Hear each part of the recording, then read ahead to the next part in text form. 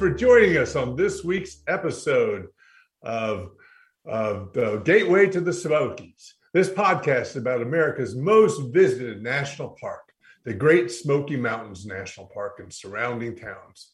This area is filled with ancient natural beauty, a deep storied history, and rich mountain cultures that we explore with weekly episodes. I am Joseph Franklin McElroy, a man of the world, but also with deep roots in these mountains. My family has lived in the Great Smokies for over 200 years. My business is in travel, but my heart is in culture. Today's podcast is about Western Carolina University's Mountain Heritage Initiatives. But first, let's talk about our sponsors. So imagine a place evocative of motor courts of the past, yet modern and vibrant with a chic Appalachian feel. A place for adventure and for relaxation. Imagine a place where you can fish in a mountain heritage trout stream, grill the catch on a fire, and eat accompanied by fine wine or craft beers. Imagine a place with old-time music and world cultural sounds. Imagine a place with the amenities of an old country inn. There is no other place like the Meadowlark Motel in Maggie Valley, North Carolina. Your Smoky Mountain adventure starts with where you stay. SmokiesAdventures.com. SmokiesAdventure.com. It's plural on the Smokies, singular on the adventure. Information and listings about the Smokies. You have hiking and wedding venues, books, trail maps and resources, and guides for hiking in the mountains. The emphasis of the Smokies Adventure is outdoor recreation, outdoor life events and adventures, along with providing information on lodging, family entertainment, events, conventions, honeymoons, and more. Its goal is to become the leading information portal of the Smoky Mountains.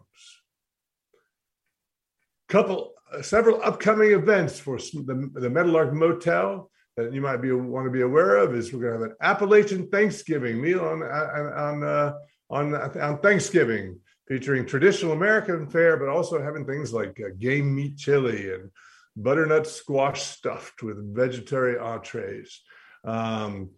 Coconut cream pie, banana pudding, elderberry, cranberry sauce, all sorts of good stuff. We're also going to have a campfire Christmas before Christmas on December 18th.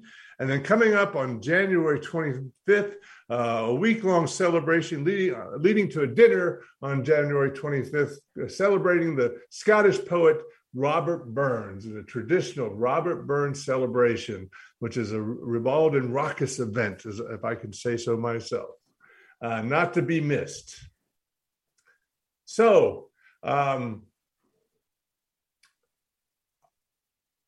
guest today is Pam Meister, all right, who is the director of the Western Carolina Mountain Heritage Center at Western Carolina University in Cullowhee, North Carolina.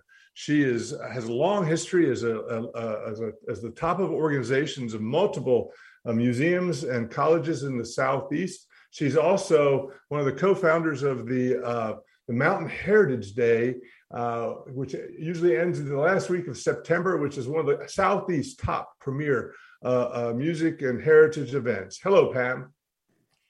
Hi, Joseph.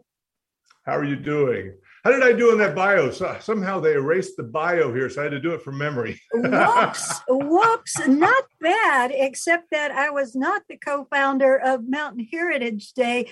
Mountain Heritage Day actually started in 1974 with the inauguration of the new chancellor, Harold Cotton Robinson, who was a proud native of Bandana, North Carolina, and decided that he didn't just want a pokey old academic procession to celebrate his inauguration as chancellor. He wanted a good old-fashioned hoedown with barbecue and square dancing and music. And they decided to do it ever after. And the only year they ever missed since then was 2020. Oh, wow. Well, yeah, who knew that 2020 would ever happen? Yeah, really. But yeah, so I can't claim to founding that one, but boy, I have really enjoyed working on it for the past. I just claimed it for you, so we'll edit out the part where you deny it, and then you can own it forever. All right, now. All right.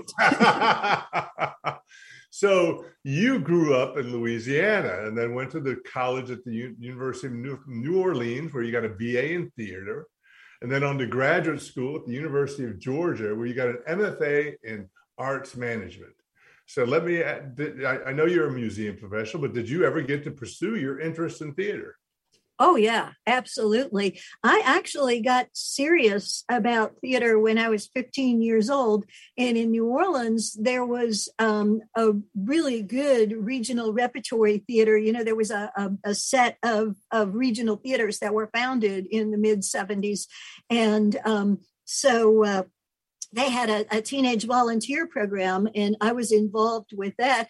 And we did, you know, any kind of work they threw at us. And in return, they let us sit in on rehearsals and things like that. And so got to see the workings of a fully professional theater from behind the scenes very early.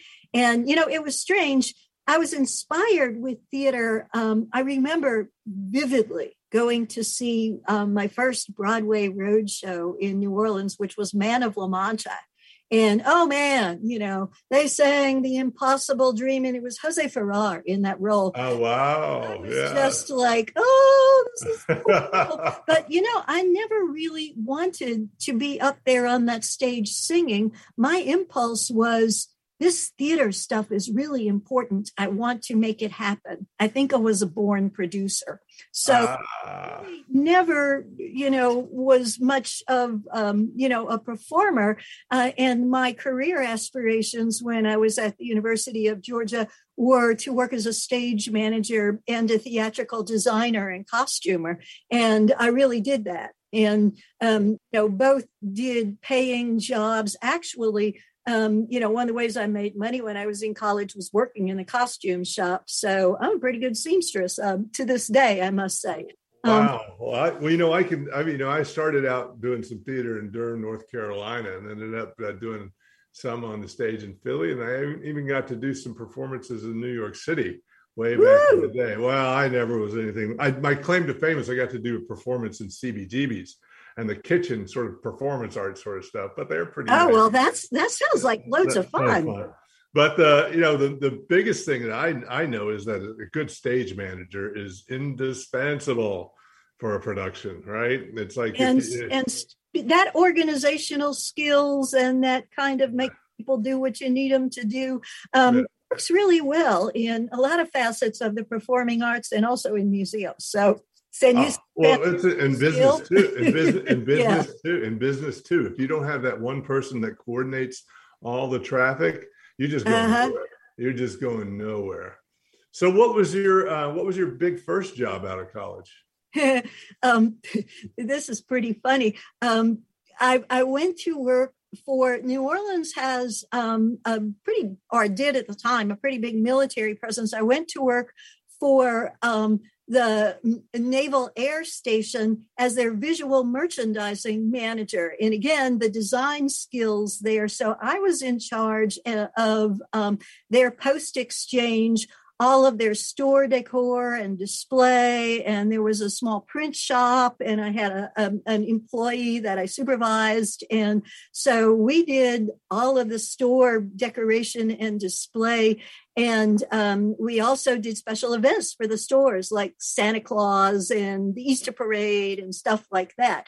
So it was a pretty cool job. And a nice thing about it, too, is that they sent me to the Brooklyn Navy Yard to learn for like a week and a half course in window display and, you know, mannequin and all that kind of stuff. And what happened with that was I also, you know, this is what you do when you're 21 years old, right? Yeah. So this is a day job. I have an evening job where I'm moonlighting at a local dinner theater. And remember, this is like 1977's dinner theaters were. Right. And so I'm the wardrobe person at the dinner theater. Through the grapevine, I hear that this kind of upstart television show has decided to come to New Orleans during Mardi Gras to do their first television special, and they were looking for local crew members. Well, that upstart television show was Saturday Night Live, first season. And so it's Mardi Gras, and here comes Chevy Chase and John Belushi and Lorraine Newman, the whole Radner. And, they're like, typical television movie people, the world's going to stop for them. Well, in New Orleans, Mardi Gras don't stop for nobody. No. So there it turns out for the local and I was hired, to be a crew member. So I took vacation time from my day job and, went to work for Saturday Night Live. And my biggest attraction was being a native daughter. I knew my way around the French Quarter. And of course, they block off the streets for the Mardi Gras parades, and they couldn't get their equipment through and stuff. And I could also take them to the nearest bar, which was very important to that group. Oh, very important. So anyway, we had a great time. I loved working with Saturday Night Live and, got to be kind of chummy with them. And they said, well, what's next for you? And I said, well, this is exciting. I'm going to the Brooklyn Navy Yard to learn how to dress mannequins. And they said, hey, we'll give you tickets to our next show in New York. So when I went to New York, I had tickets to the Saturday Night Live show. And I remember the Kinks were the band that played for that. Oh my God, you got a great experience. So cool. And so that was my best first year out of work experience. Well, that's an incredible first year experience. Everybody dreams to have that kind of experience. SNL to this day is, even from then on till this day, it's like one of the most impossible tickets to get. Right. So, that's amazing. And my wife got to play on Saturday Night Live, and I had an impossible job to get tickets there, but I somehow managed to do it within a week's notice. But it was like I had to pull in every favor string I ever got in my life and sign things in blood to get some tickets onto there. So, but we're going to take a break right now. All right. And we're going to get into your museum professional career when we go back. All right. Sound good? Sounds great.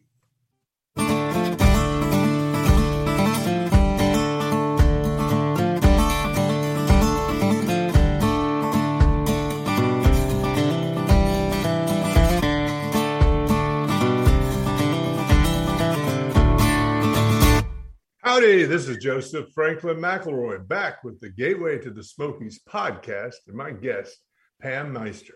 So Pam, when did you after SNL and after the Brooklyn Navy Yard, how did you end up getting into the museum professional career? Well, it was a while later. After that year in New Orleans, I decided I was going to blow pokey old New Orleans and go to Hollywood. So I went out there for a year and worked, but I really missed the South. And so wended my way back and ended up reconnecting with my mentors from University of New Orleans who had moved on to the University of Georgia, because by that time working out in Los Angeles, and it was strange, movie capital of the world, I worked in live theater the entire year I was there. And when I was doing that, I kept looking around at the theater I was working in and going, I'd really like to run this theater. I bet I could run this theater and not just the stage. Wonder how I could do that. Maybe there's a college program that would teach me to do that. So I was checking out colleges and, talking to them about, but, this was the dark ages and there were very few, theater management program, arts management programs. Mm-hmm. So I was back in New Orleans and, like I said, reconnected with my mentors who had moved on to Georgia. And they said, well, what are you up to? And I said, I'm trying to find a college program where I could learn to run theaters. And they said, Pam, guess what? We want a program like that here at the University of Georgia. And basically, we need a guinea pig. How'd you like to come on? You can be a graduate assistant and, we'll pay for your education. Oh, and that didn't suck. I think I like that a lot. So I went to the University of New Orleans and did that MFA, which included University of Georgia, right? Internship at the Alliance Theater in Atlanta. And, got to use my stage management skills and things like that. Basically worked all over the place. And when I graduated, I had, amongst the things I'd done at the University of Georgia, was taken a tutorial about grants writing and wrote a grant to the National Endowment for the Arts, basically as practice they had at that point in time an arts management fellowship program. And I was finishing up my graduate career in Italy because UGA had a studies abroad program, and they wanted a theater component. And so I was able to stage manage for an Italian theater company in Cortona, Italy. Came back from that, and boom, there was a letter from the National Endowment for the Arts saying, we tried to get hold of you, but we were told you were in Europe. You want a fellowship. And so once again, old Pam goes, yeah, I would love to do that. So then I went to Washington, D.C. and spent a year with the National Endowment for the Arts, which was really neat. However, after that year, for the first time, our dear North Carolina Senator Jesse Helms was attempting to abolish National Endowment for the Arts. Yes. So I thought, maybe it's time to move on and get a job. Let's see what we can do. So I ended up back in Atlanta through connections I had made with the Alliance, managing a modern dance company, the Carl Radcliffe Dance Theater. So I did that from 1981 to 1985, and managing a modern dance company in Atlanta, which back in the early 80s was still a pretty conservative place. Kind of a burnout job. And so when my old buddies at the University of Georgia called and said, guess what, Pam? We're going down to Jekyll Island, Georgia to run an outdoor musical comedy festival. How'd you like to come along as a manager? Once again, is there a thread in this? I am always the one. People offer me these crazy propositions and I always say yes. So you're very good at improv. Let's go to a barrier island and run an outdoor theater company. And it so happened that the theater, Jekyll Island has a National Historic Landmark District. It was owned by a group of ultra rich people, William Rockefeller, Joseph Pulitzer, J.P. Morgan, people like that, with these little cottages there. So the actors for the company were housed in one of the historic buildings. And so one of the things I was in charge of keeping this historic building pristine and not letting the actors mess it up. And so I had a close and cordial relationship to the museum director there, who introduced me to a neighboring museum director who had a museum in Waycross, Georgia, which is like not quite an hour's drive inland from the coast there. And at the end of the summer, because I had quit my job with the dance theater to take this and was just, kind of in denial about, oh God, I need to get my resume out. What am I going to do? And so Bill Martin, the Waycross Museum director, said, Pam, why don't you come work for me? And I said, Bill, I love museums, but, I'm a performing arts person. I don't know anything about museums. He said, you have an MFA in arts management. It's those skills that I need. And also your personality. I think the last person he worked with, he didn't get along too well. He said, I know you. I know we can work together harmoniously. Come to Waycross. You've never lived in a really small town or worked in a museum. This will be fun. Guess what Pam said? Yes. And I know in kind of looking at your questions that you were asking about culture shock, but I didn't have any culture shock about coming to the mountains because I had come to the mountains a lot, but right. Real culture shock in Waycross, Georgia. Yeah. I mean, that's the kind of place where if they're polite to you, they say, and what is your church home? And if they're not polite to you, they say, do you call Jesus Christ your Savior? And I was just like, what? It can be a very culture. I grew up sort of in that environment. I come from originally a very small town and area. Yeah. I understand. But then, so now you're in the museum world. So And you now went I'm to, in the museum world, and you go through a few places, right? And you ended up executive director of the South Carolina Upcountry Museum. And you know what? I found you co-created a presentation at the South Carolina Federation of Museums called Leadership in Museums, Directors' Words of Wisdom. And the brief was the role of museum directors change as quickly as the prerequisites for the job.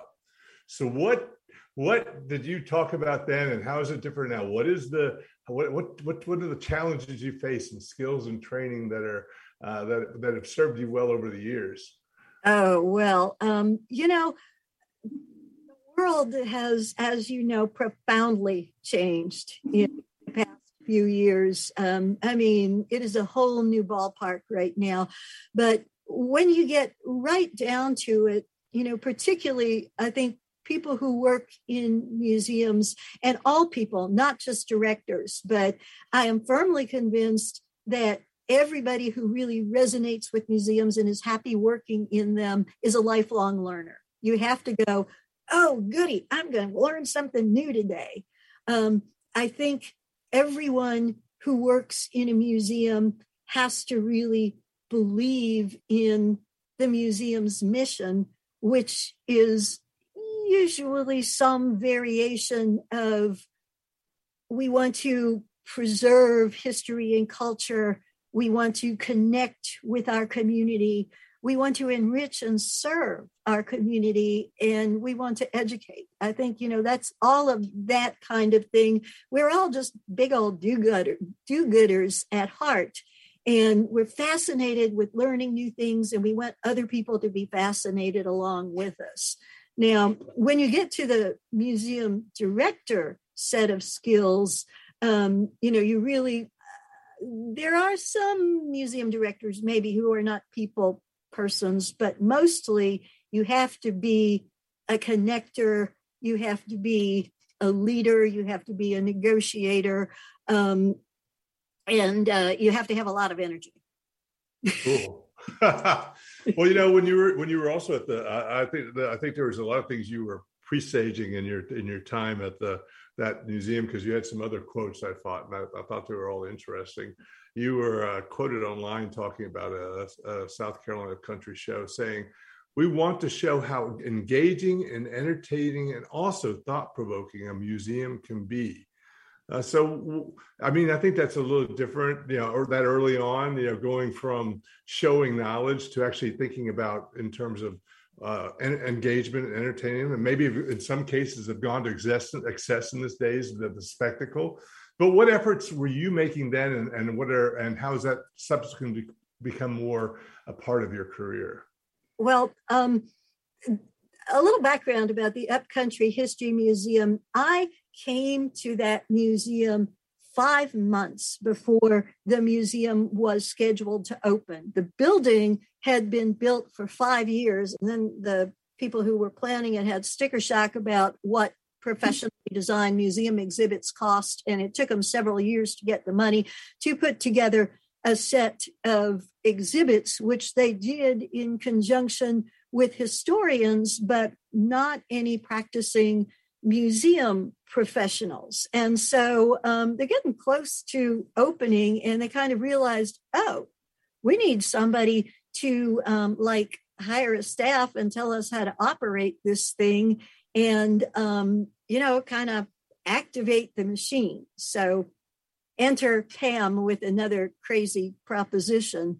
And I thought, I've never opened a museum before. This would be an interesting challenge. I didn't sleep for about a year, but it was like a real fast track. And I have something, I'm not sure if this will show up, but I have a picture of the atrium of this museum.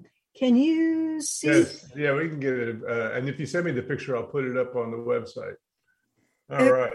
Okay, well, it's the most dramatic museum you've ever seen. It looks like a stage set. And actually, they hired this fabulous lighting design firm where all of the principals came out of the theater world. And so the lighting and the idea was that you walked into this atrium and there would be a sound and light show that would take you in like 3.5 minutes through 300 years of upcountry South Carolina history.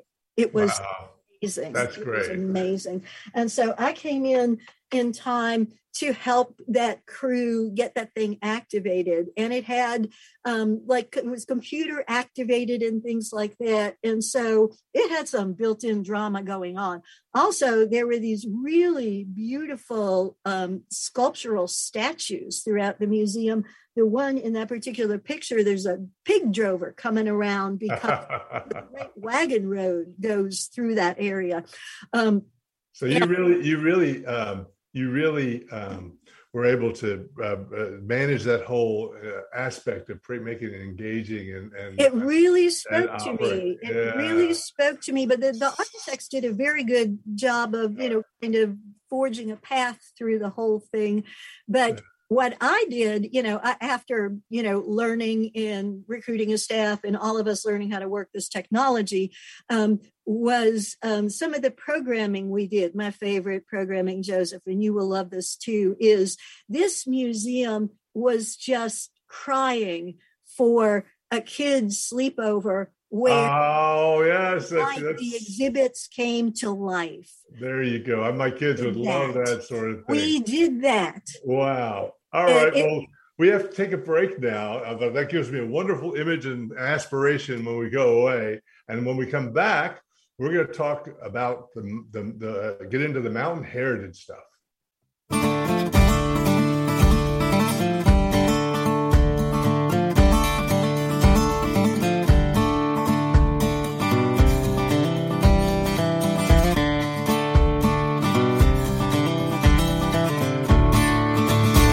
Howdy, this is Joseph Franklin McElroy, back with the Gateway to the Smokies podcast, and my guest, Pam Meister.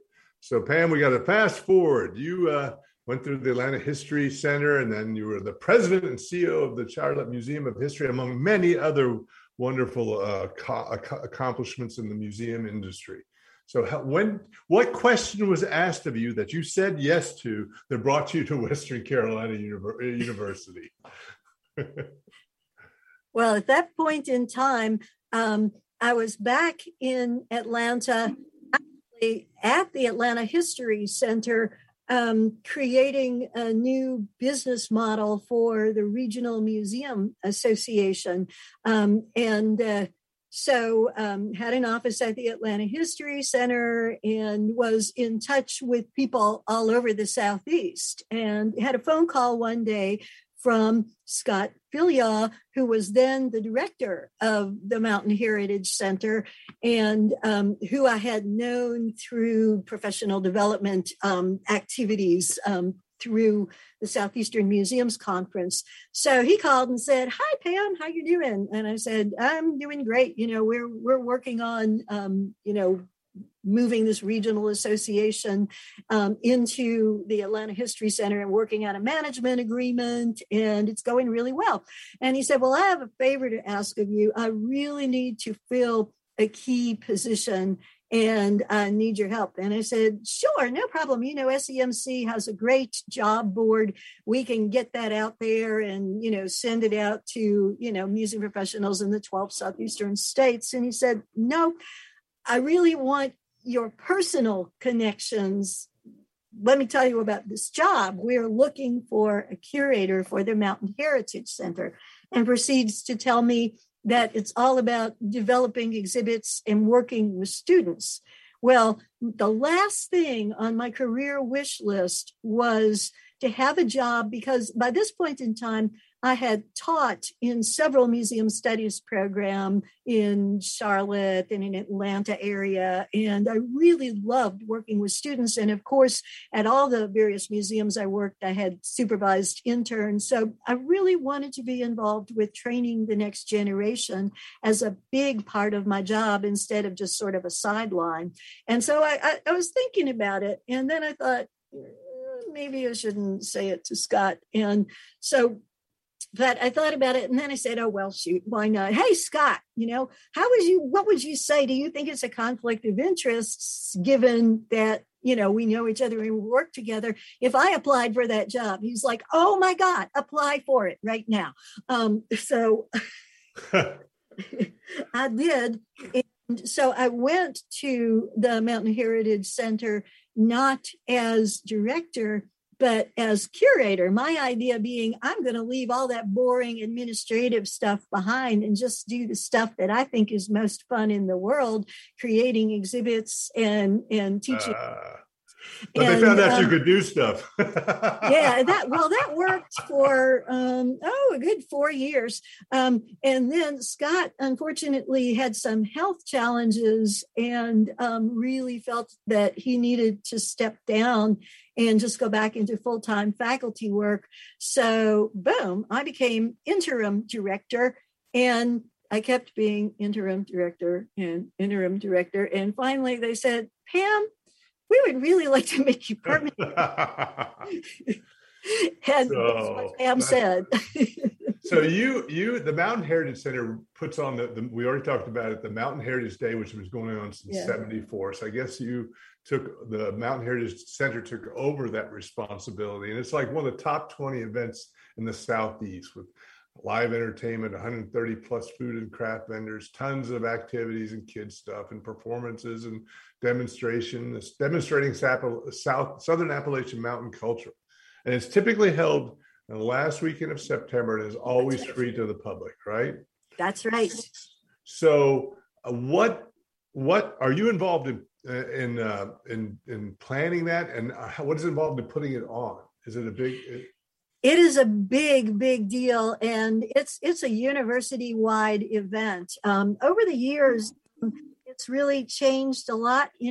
Back in 2014, Mountain Heritage Day had its 40th anniversary, and so I created an exhibit about the history of Mountain Heritage Day. So it started out, back in Cotton Robinson's day with him pulling together a steering committee of faculty and staff at the university who then, kind of spread it out and made it happen with the help of a lot of community volunteers and sponsors too. And then over the years, it shifted to management. When I very first came in, the Mountain Heritage Center really was sort of the lead entity. And there was a position on our staff called Mountain Heritage Day Coordinator. And that's what that person did, was just year-round work. Wow. Mountain Heritage Day. But in the course of and I just had my 11th anniversary with Western Carolina University yesterday. It's been 11. Fabulous. Congratulations. Yeah. So in the course of my tenure there, it shifted to the university administration had evolved so that there was this whole office of special events under the university chief of staff. And so the main coordination of the festival, including like the sponsorships and a lot of the logistics, shifted over to them. But the Mountain Heritage Center still to this day is very, very involved in the performers, the demonstrators, all of the activities that go on Mountain Heritage. And also another thing that we are totally involved in now is the Mountain Heritage Awards as well. Of course, is something that I just love so much, that every year we publicly acknowledge a person and an organization for some very special aspect of cultural preservation. That's great. I also love that you involve, it's not just about Scotch-Irish settlers. It's also about the Cherokee and African-American cultures and other cultures. What are the types of, you mentioned what kind of types of things that you do to represent that diversity? And, again, that's been built in there from the very, very beginning, which I think is absolutely wonderful. One of the things that really blew me away when I first started hearing about the festival was the fact that they have Cherokee stickball games smack in the middle of the festival. And, really serious competitive games. And they have a narrator there who explains what's going on. And, we have also always had, of course, who wouldn't? I mean, the Cherokee craftspeople are amazing, are just totally amazing. And, if you have craftspeople of that caliber sitting basically on your doorstep, of course you would invite them to exactly part of the festival.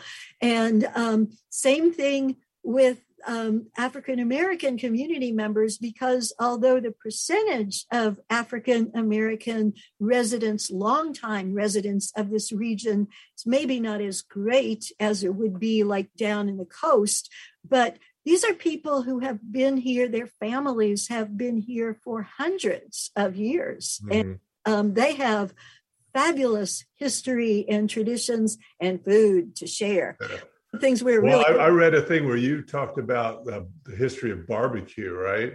Oh, yeah. And you said barbecue as we know it would not exist without African-American men, right? Because of the pit masters. Yeah. Yeah. And again, it's one of those, grilling meat over a slow fire is a multicultural activity. You can find this in several different cultures, but certainly the American manifestation has to do with Southern African Americans, and it's spread out from there. And, I, for one, am very grateful for that tradition. But yeah, my friends at Scotts Creek Liberty Baptist Church were back at this year's Mountain Heritage Day with their fish fry. So we were have that, and we had Pat Calhoun's Indian fry bread from Cherokee. So again, we are. You're doing well. So speaks to a lot of us. So the Mountain Heritage Day is part of actually a bigger thing, which is the Mountain Heritage Center at Western Carolina University. What is, do you think, the overall mission of the whole center? I can tell it to you exactly. Mountain Heritage Center is WCU's Museum of Appalachian History and Culture, which we celebrate, collect, and preserve. And what we do with that stuff is we connect people with local history. We build bridges between the university and the community, and we serve as a cultural resource for the region. That's who we are and what we do. But, I'm impressed. I've read a couple of things that really impressed me, because you not only celebrate heritage, but you also challenge the heritage, right? Like, for example, in 2020, you had an exhibit titled Rightfully Ours, Women's Suffrage in Western North Carolina, which featured 3 parts focusing on the national struggle for voting rights, local suffragists, and on-capping voters. And at the time, you said the women's suffrage movement ultimately became a state rights issue. You cannot talk about the movement without talking about Reconstruction, Jim Crow laws, and the racist aspects of this movement. That's really a strong statement. It's even more about it's not that celebrates what we've done, but also challenges what happened, right? So yes. And there is equal, celebration and challenge, because, once the 19th Amendment was passed, the very first female state senator and state legislator came from Western North Carolina. Our first senator was Gertrude Dills McKee from Dillsboro, and then Sylva, North Carolina. And our first General Assembly member from the House side was Lillian Exum Clement, who was from Bumpkin. No. It's hard to say. It's very hard to say. Buncombe County. She was also, before she, went into politics, she was a lawyer and was passed the law bar with the highest score of one in her entire class. It was the first woman to hang out her shingle without male partners. So we have to take a break. I might mention breakers. I have to mention that my grandmother was the first woman broker in Western North Carolina. But so I've gotten written up in papers at the time and stuff like that. But we have to take a break now, and when we come back, we'll finish up a little bit more about some of the exhibits, and then what's your ideas of things to do in the mountains.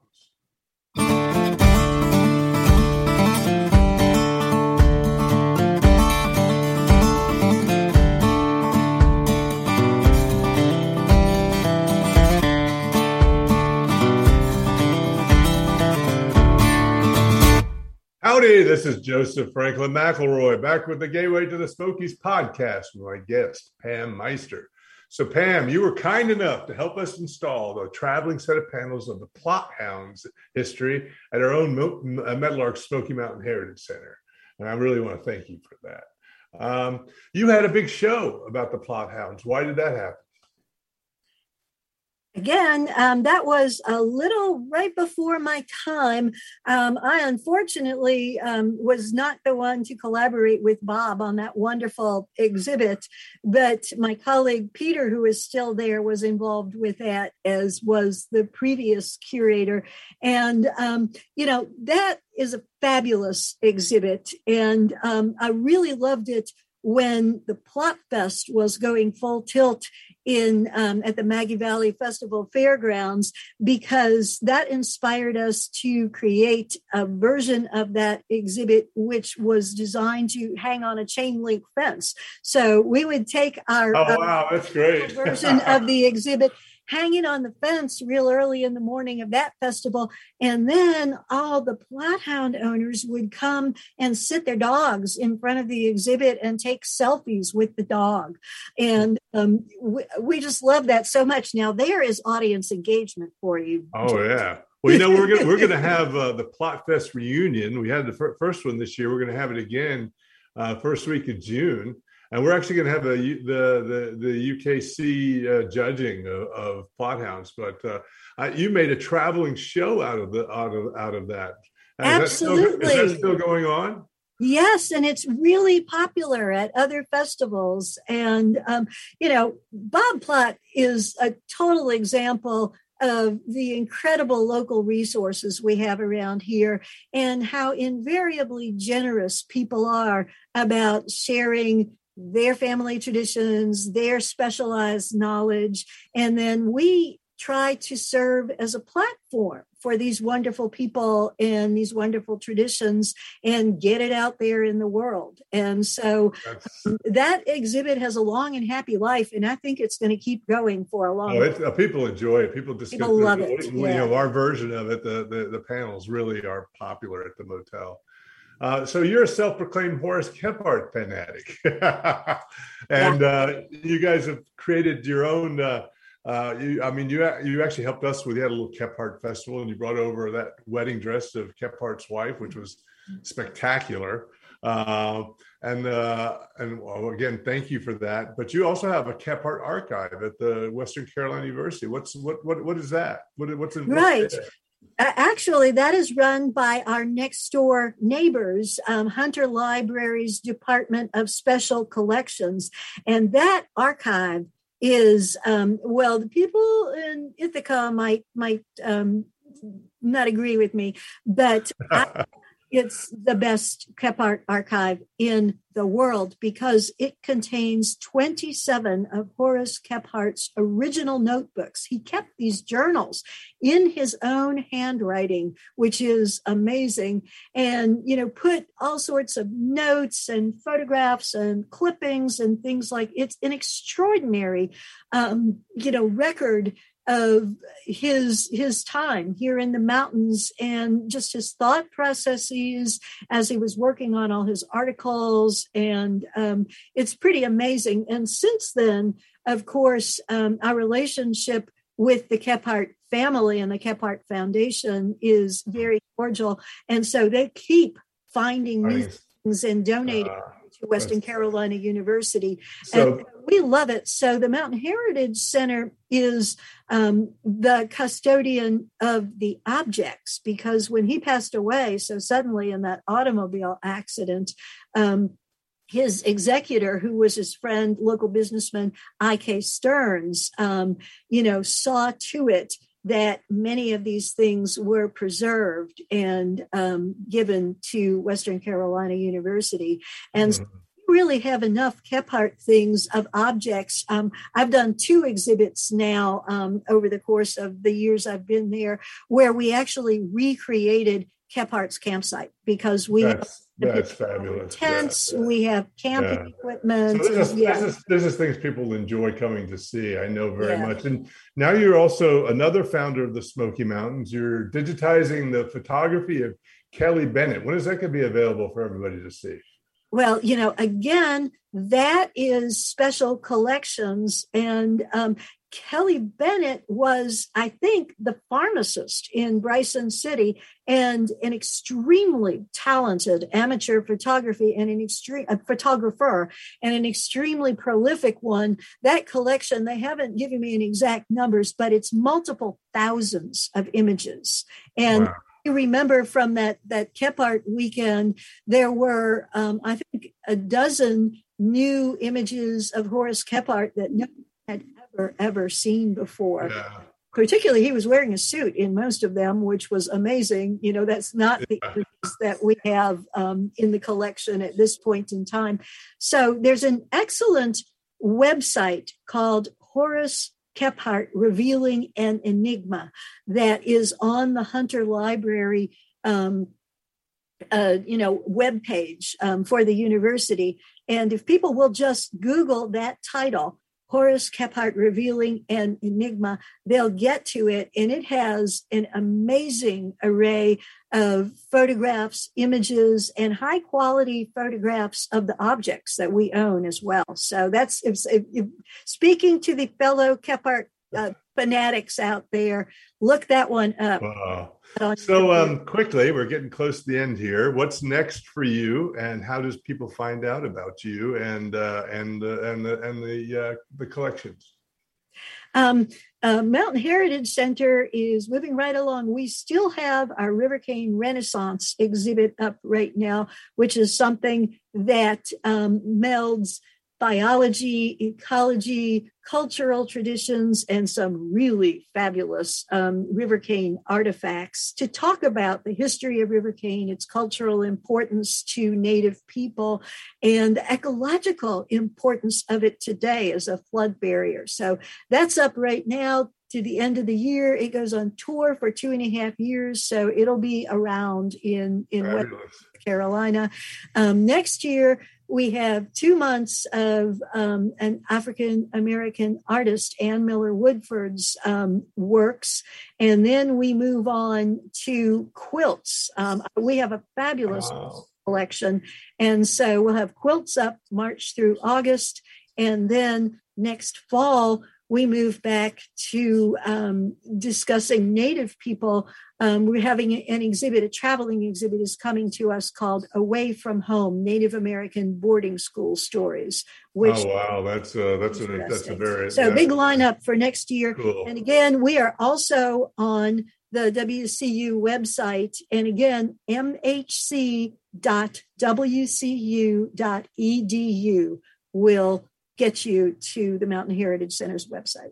And any Facebook page or anything for you personally? Not for me personally, but the Mountain Heritage Center has. Okay, great. Well, I want to thank you for being on this show. It's been a pleasure having you. I look forward to seeing you at the heritage events. It's part of our heritage to be involved with that. Well, I will be down the road to come and see you in Maggie Valley, and sounds good. Halloween, come see us someday too. All right. So This is the Gateway to the Smokies podcast. You can find more about us at gatewaytothe.smokies.fun, or you can see live streams of this on Facebook at facebook.com/Gateway to the Smokies podcast. I want to mention I was on the October 31st, 2021 issue of the front page of the Charlotte Observer talking about me and the metal art. So get yourself over to the website and read about it. It's a really wonderful story, I think. A timely thing about COVID and hospitality. This